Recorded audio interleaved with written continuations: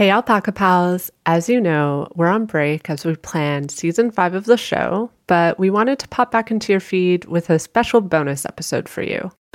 With summer ramping up in the Northern Hemisphere, lots of you, I'm sure, are about to head out on some fun adventures. So we thought that now would be a good time to chat about travel insurance. Listen, I know talking about travel insurance does not sound fun at all, but it's a really important topic for travelers. So today, I'm chatting with Christina Tanna. Christina has been in the travel industry since 2005. In 2009, she took the plunge into insurance and joined World Nomads, where she is now the GM of the Americas.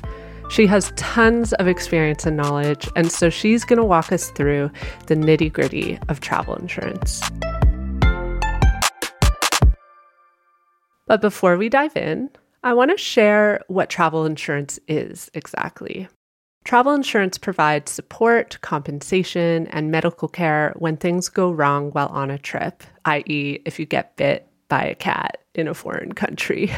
Depending on your policy, it can provide support and compensation if your luggage is lost, if you slip and break a bone, or if you need to return home due to an emergency in the family.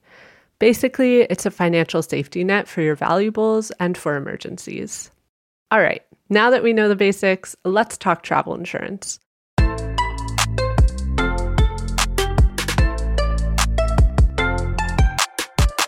I'm really excited to talk about this because I've been in the travel space now for like 10 years, and the amount of times I run into people either on my travels or like hear about stories through forums about people who didn't get travel insurance and now they're like in a nightmare situation is unbelievable. Like, I never realized how many people, A, don't even think to get travel insurance, or B, just assume like it's not worth it or that they won't need it. Like, I don't think people realize even like the tiniest little accident could require it. So anyways, I thank you to my dad. When I started traveling, he was like, Erin, you got to get travel insurance. And I've always done it since. I like your dad. He gets World Nomads as well. No kidding. We're actually That's a World great. Nomads family. So yeah, we're going to talk about insurance today and talk about why it's so important for all travelers to make that little investment ahead of a trip, just to make sure they're covered in any and all situations. So, Christina, in your mind, why buy travel insurance? Well, it's like any risk. You don't know what's going to happen. I think people look at travel insurance as something that adds no value. However, yet they're familiar with house insurance or car insurance. So, the concept isn't entirely new, but for some reason they think that when you're on vacation, nothing bad will ever happen to you. But as our business is testament to, that is so far from the truth that things can go bad even when you're on vacation. And in fact, there have been some studies that show that when you're on vacation mode, your actual brain operates differently. There's different parts of your brain that just function and your alert side of your brain turn off, right? And so that's when stuff can happen. But I think what's also really important is understanding what kind of insurance you should get. And I think that's also a murky part for travelers, especially in the last couple of years since COVID broke out, that people just really lacked an understanding of what insurance actually is for. And first off, I'll just say there's no such thing as a standard insurance plan. Travel insurance covers 3 things very broadly. It covers your investment. So I always point to my pocket for that illustration. It covers you for injury to yourself. So it covers you, your health. And the third part that it covers is your stuff. So those are the 3 broad things that an insurance policy would cover or should cover. And policy wording is boring. I get it. But please go to, if I could buy everybody a cup of coffee when they buy a policy so that they can read it while they drink the coffee, I would love to figure out how to do that because it is important to read it. This is what my father is good for as well. I would always send him the policy and say, Dad, can you review this for me? That's cheating. I know. Now I've gotten older and now it's my responsibility, but I learned from the best, thankfully.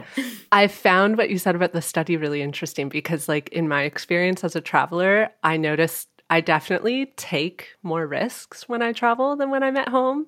And I end up doing things that like I'm not going to do at home in Toronto. Like I'll be ziplining through a forest in Costa Rica. That's just not something I often find myself doing at home. And so in that sense, like it's so important to think about travel insurance because you're putting yourself in situations where it's like even more warranted. Yeah, you're very much in you only live once mode, which I think is great. But yeah, you're right. With that comes decisions that you make when you're traveling, and yeah, just additional exposure you put yourself into. So you talked about these three sort of main types of insurance that travelers should think about. How would you say someone can figure out what is best for them in their travel plans? Like, do you have any tips for deciding that? Well, yeah, I mean, it just really, it comes down to think about those what if scenarios and play them across those three broad categories. What happens if I get sick in destination X? And just imagine what would you feel if you were alone, if you're a solo traveler? What would you feel if you got sick and you're traveling with a partner or a companion and they had to deal with the event? And how would you feel if you were traveling with a broader group? How would you feel if something went wrong or you got sick? And just play it through those three things. You know, what if I get sick? What if I lost my tech? What if I got robbed? What if I got assaulted? Or what if my trip canceled? Or what if there was a natural disaster or something that impacted my ability to continue traveling and I lost out on that $800 ticket? Keep in mind, things are more expensive now. I think COVID plus inflation plus macroeconomic plus war plus civil unrest, all these things are pigpiling in to make travel more expensive. There are supply chain shortages. There are doctors and nurses leaving the healthcare industry in droves globally. Pilots have retired. So there's just a lot of things that are conspiring to make your experience before you go on your trip. Airplane routes and schedules have been consolidated. There's more delays. And actually, because of inflation and fuel costs, the price of your ticket has gone up. So people are investing more in just doing the same trip that they might have done 3 years ago. So maybe that's a factor of, I don't want to lose out on that. What if it's now $1,600, which they actually are to go to London? I just looked into it for my own trip home. Mm-hmm. So that's a lot of money to be out of pocket. Yeah, absolutely. And I've also noticed just in traveling myself in the last few months that much more is going wrong, like just getting from point A to point B, the flight cancellations. There's just a lot more complication involved in travel now. And so, yeah, another reason that insurance is so important. So our alpaca pals know by now that I've faced my fair share of travel disasters, from getting bitten by cats abroad to having unexpected allergic reactions. These are just some of the moments in which I have relied on insurance while traveling. What are some of the more like common situations that you find travelers end up facing when traveling?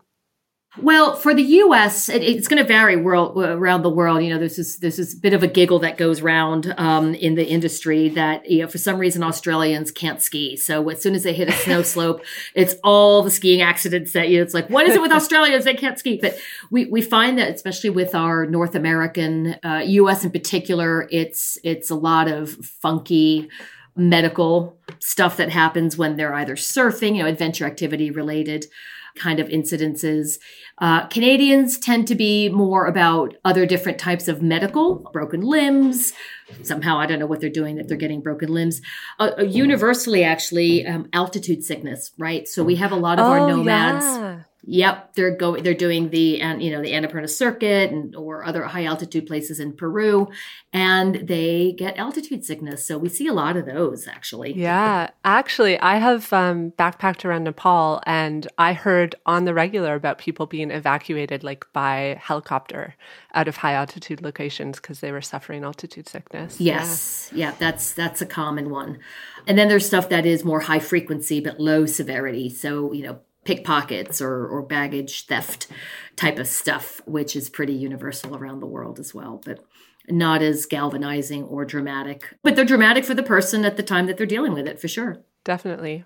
like I mentioned before, I've been in a lot of travel forums over the years, and I often notice people bringing up what I would call misconceptions about travel insurance.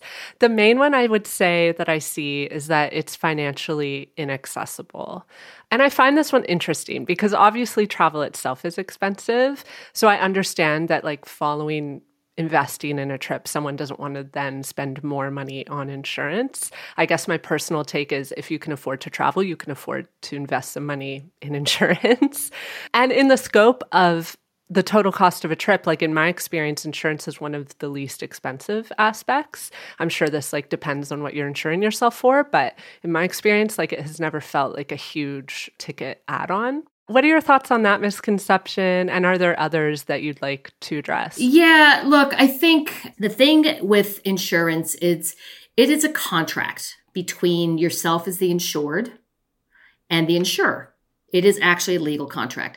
And that type of contract is actually what's called the specific type for insurance. It's called aleatory.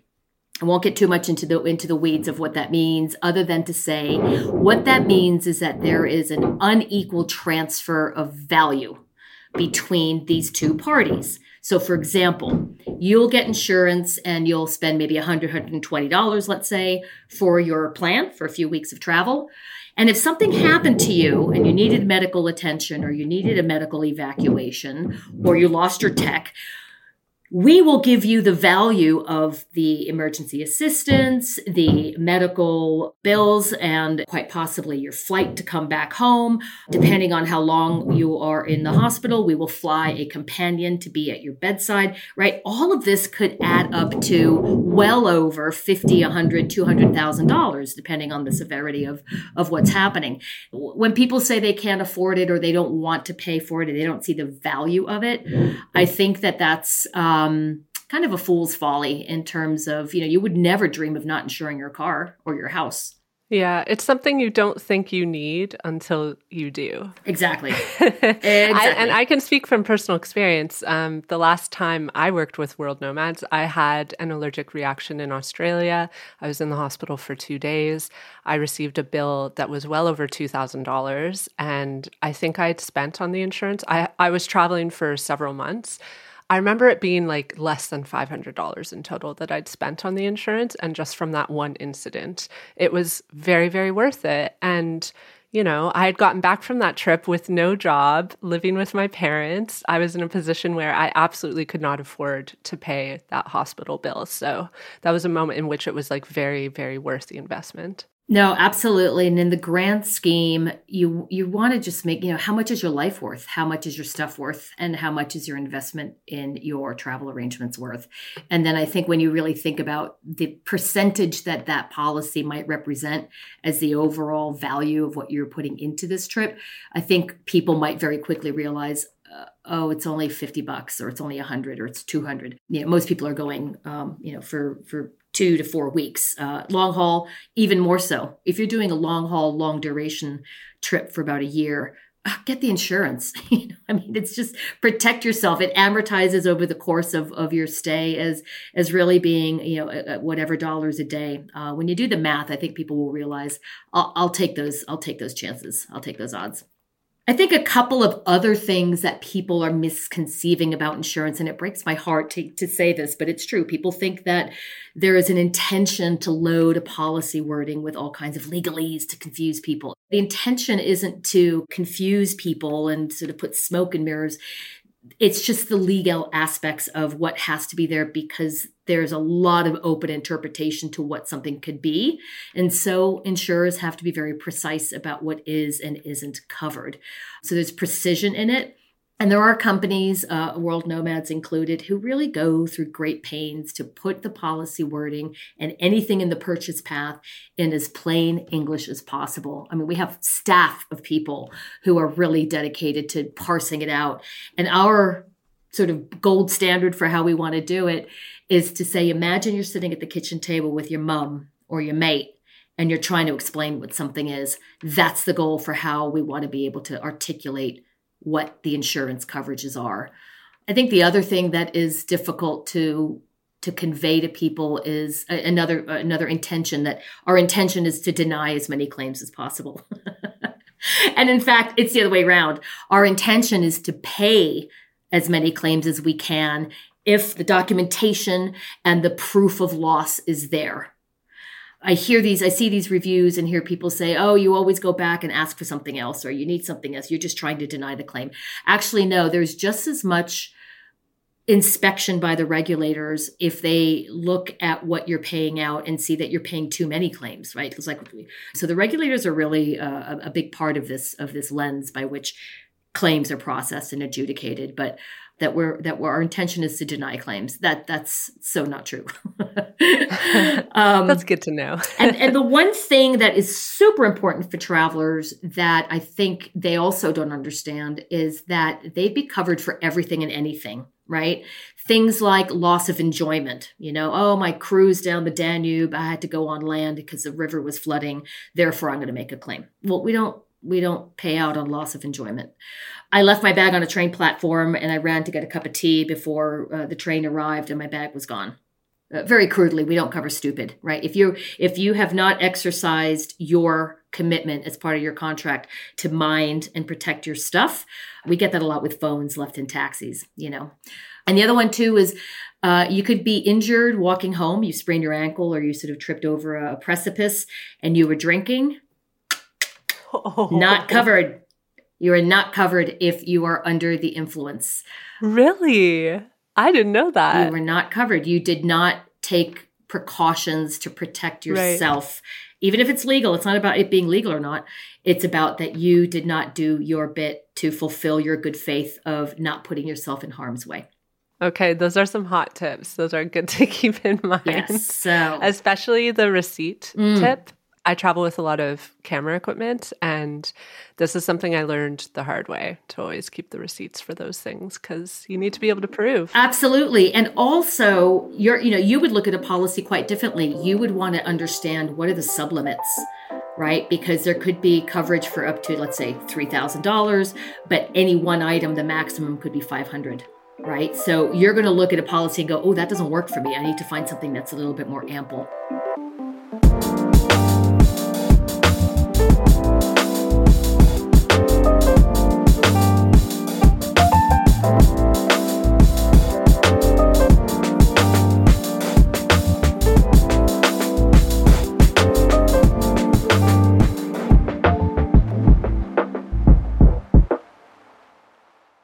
So, Christina, I was really excited to chat with you about this idea that while travel insurance is definitely meant to protect us as individual travelers, it can also play a really important role in protecting the communities we visit.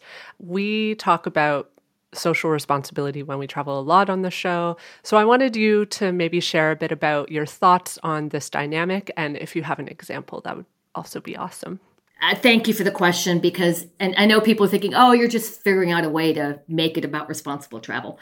But it actually is something that you don't want to be a drain on local communities when you travel somewhere, especially during COVID. And even now, as I mentioned earlier about hospital systems and staffing being very much a strain globally, the last thing you want to do is be a strain on that particular healthcare system and be a burden to them when they're already overwhelmed and or short-staffed. So imagine you with your food poisoning or with whatever might happen to you, you took a bed and there are not enough beds for the local host community. And that local person cannot get their procedure, whether it be scheduled or emergency, they can't get in to get that taken care of because you're sitting in that bed. Whereas if you had insurance, there's the possibility that if you needed to be repatriated or sent to a different facility, insurance could have made that happen. And you are not burdening or blocking someone in that local community from also having that access to that healthcare. So I think that that's at its most fundamental level, why insurance matters for the topic of sustainable and respectful travel to local communities. It's just a responsible thing to do. This is something that came up the other day, actually. The burden that you put on guides. And true story, this was shared this last weekend on a trade show. There was a group doing a trip in Death Valley. They were quite remote, as it happens. And one of the persons on the group got COVID. They were traveling with another person. And so they had to isolate and get removed from the rest of the group. And they basically couldn't continue their trip. So there was this quandary of, well, you can't expect the rest of the group to not continue with their travel. So what happened in that case? The tour guide had to drive with the companion who was not positive, drive to the nearest car rental, which in this case was Las Vegas, several hours away. Gosh. And get a second car so that the companion could then drive with the COVID positive companion and get themselves onto their next leg of whatever they needed to do to solve their problem. So that came at the expense of the guide, who doesn't get paid for that extra time. He didn't sleep and he had to carry on with the trip the following morning at 8 a.m. Oh my gosh. You know, it's funny you bring that story up because I actually think that the pandemic has made it like even more important than ever to invest in travel insurance because it's just another layer of something that can go wrong. And there's actually like quite a high likelihood of it, unfortunately. So I actually wanted to ask you, how do you think COVID-19 has impacted the way travelers are approaching insurance? Have you seen an increase in people looking to invest in it? Absolutely. We're seeing, even with some of our search data on our actual site, the search data, they're looking for, what if I get COVID? What if I have to quarantine, right? The nature of the questions is very telling. So it has absolutely triggered a revision of how insurers in general will add or amplify coverages and benefits to help cover the eventuality of a COVID-related event. In the U.S., we always were able to cover sickness from COVID and what a sickness meant for you in terms of canceling your trip, et cetera. But there are other coverages that some operators, some insurers cover, and that's cancel for any reason, CFAR, which at the beginning of COVID was a massive blow to these insurers who did offer these CFAR plans, cancel for any reason plans, because they made a lot of claims. So they actually tended to shut down and not offer that product anymore. So because of that, whether you had covered it in some degree or you covered it in the first place and you had to shut it down because the claims were through the roof, all insurers are making sure that they're thinking through what are kinds of coverages we need to make sure we're including in our travel insurance. And COVID has ripped the Band-Aid off of all things insurance. And I think people have also previously who have poo-pooed it as too expensive or it's not worth it, or put it into, it's too complicated, I don't want to deal with insurance or reading a policy, are now actually have a much more honed focus on it. I think it's causing people to read their policies because they're like, wait a minute, you cover me if I'm sick, but you don't cover it if the operator's guide gets COVID and has to cancel the trip, right? There's all these different scenarios of what is COVID coverage. And I think people have to be really careful about what is it they want out of COVID coverage? What does that mean? And again, run through scenarios of a COVID-related event and what's important to you. Kind of points to another myth that if COVID is covered, people think that my trip got canceled because the operator canceled it because the guide got COVID, therefore insurance will cover that. That's actually in most cases not true. People have to go after the operator for any kind of refunds or out-of-pocket loss that they've experienced because the operators are the ones with your money and they cancel the trip. Yeah, it's become much more complicated. Much more complicated. And I think, and it's tangential to this, but I think fear of traveling because of COVID is something that a CFAR plan might cover. You have to, again, they even have limitations too, even though the product says cancel for any reason. It's actually not necessarily the case. You have to look at some of the guardrails that these CFAR plans have in place. But, mental anxiety is part of it. People are very nervous about traveling. And so it's important to make sure that people are kind of thinking about, what do I need in those instances if I have an episode or an event that is galvanizing to me while I'm traveling. Absolutely. I even speaking from my own experience, like travel has been much more anxious just because, especially with COVID, there's just so much more that can go wrong. And so you have to factor that into your mental space, it's hard. It's hard, very hard. So I know you and other folks at World Nomads believe that as travelers, we have a responsibility to give back. I heard that World Nomads has some initiatives that are going on. Could you tell us like a little bit about what World Nomads is up to? This is the happy place of where I think is the gem in the World Nomads crown. It's the Footprints Network and the Footprints program. And it came about at the tsunami, which I think took place 2004 Christmas time. It was the Christmas of 2004 and New Year. And of course, we had a lot of Australian travelers who were insured with World Nomads who perished, unfortunately. But it just made us really think about how do we bring together the community and the goodwill and the intention of all the people who work at World Nomads to try and make a difference to the communities that were absolutely devastated by the tsunami. So Footprints was the idea. And what it was is, World Nomads is founded by a bunch of tech nerds. So they were very quickly able to figure out how to solve this problem.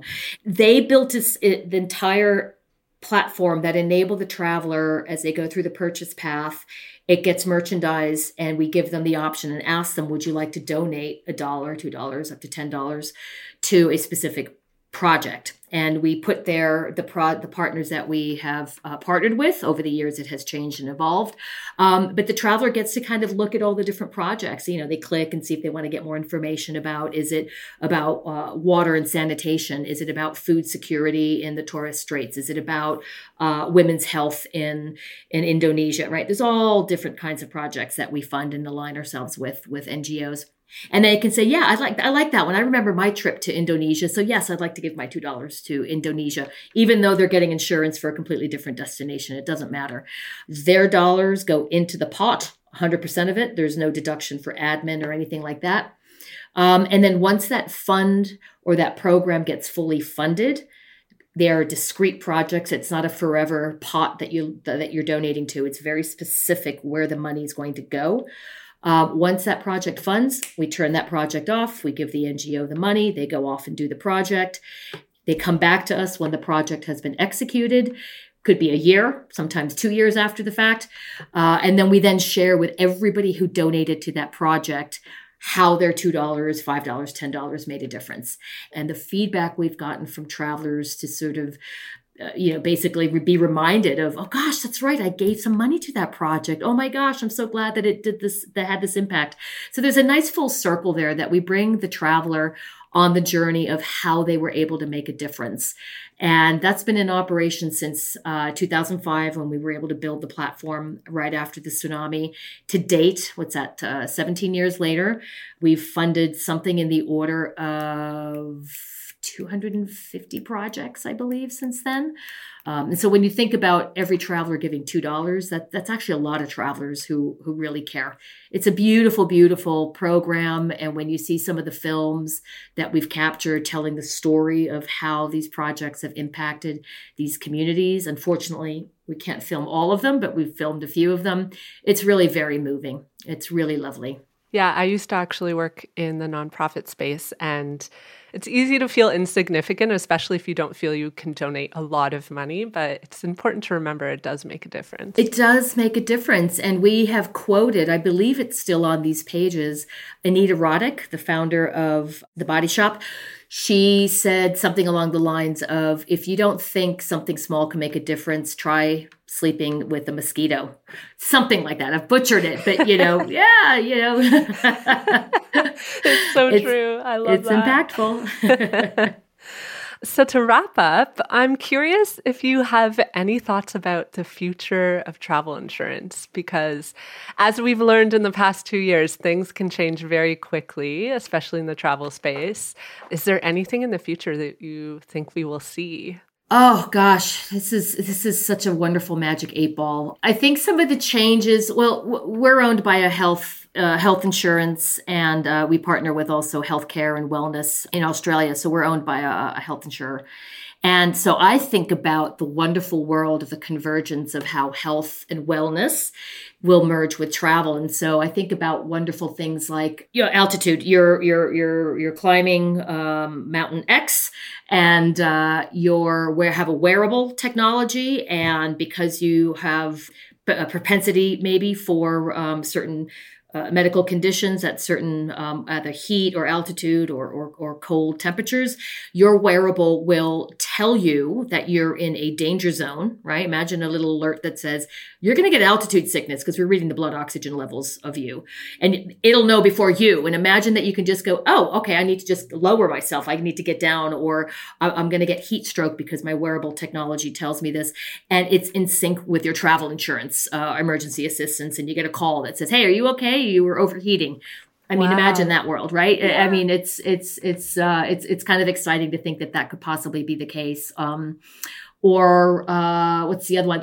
Real-time alerts, right? You're in a certain destination. Actually, this isn't too far off. You're in a certain destination. Your phone is connected to a service that enables the system to tell you, hey, by the way, there is a protest 4 blocks from where you are, walk the other direction kind of thing. Or you get a phone call from somebody saying, hey, there's a protest about 4 blocks away from you. Move away, move this way. We'll stay with you until you're safe kind of stuff. Or even things like NFTs, right? We talk about proof of ownership. Imagine if NFTs were used to show authenticity of ownership of especially high tech or high value items.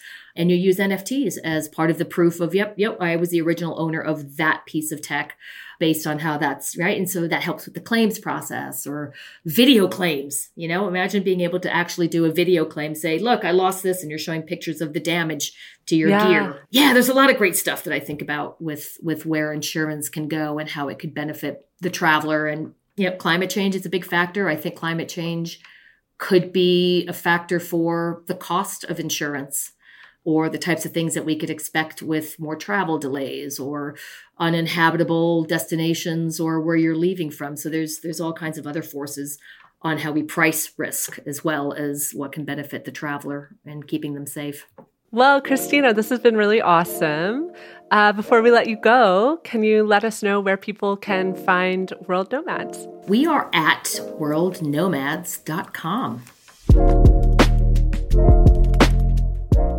Well, that's it for today, Alpaca Pals. If you're heading out on travels in the near future, please, please, please listen to me. Pretend I'm your dad. Just get the travel insurance and read your policy. Do as Christina says, read that policy, okay?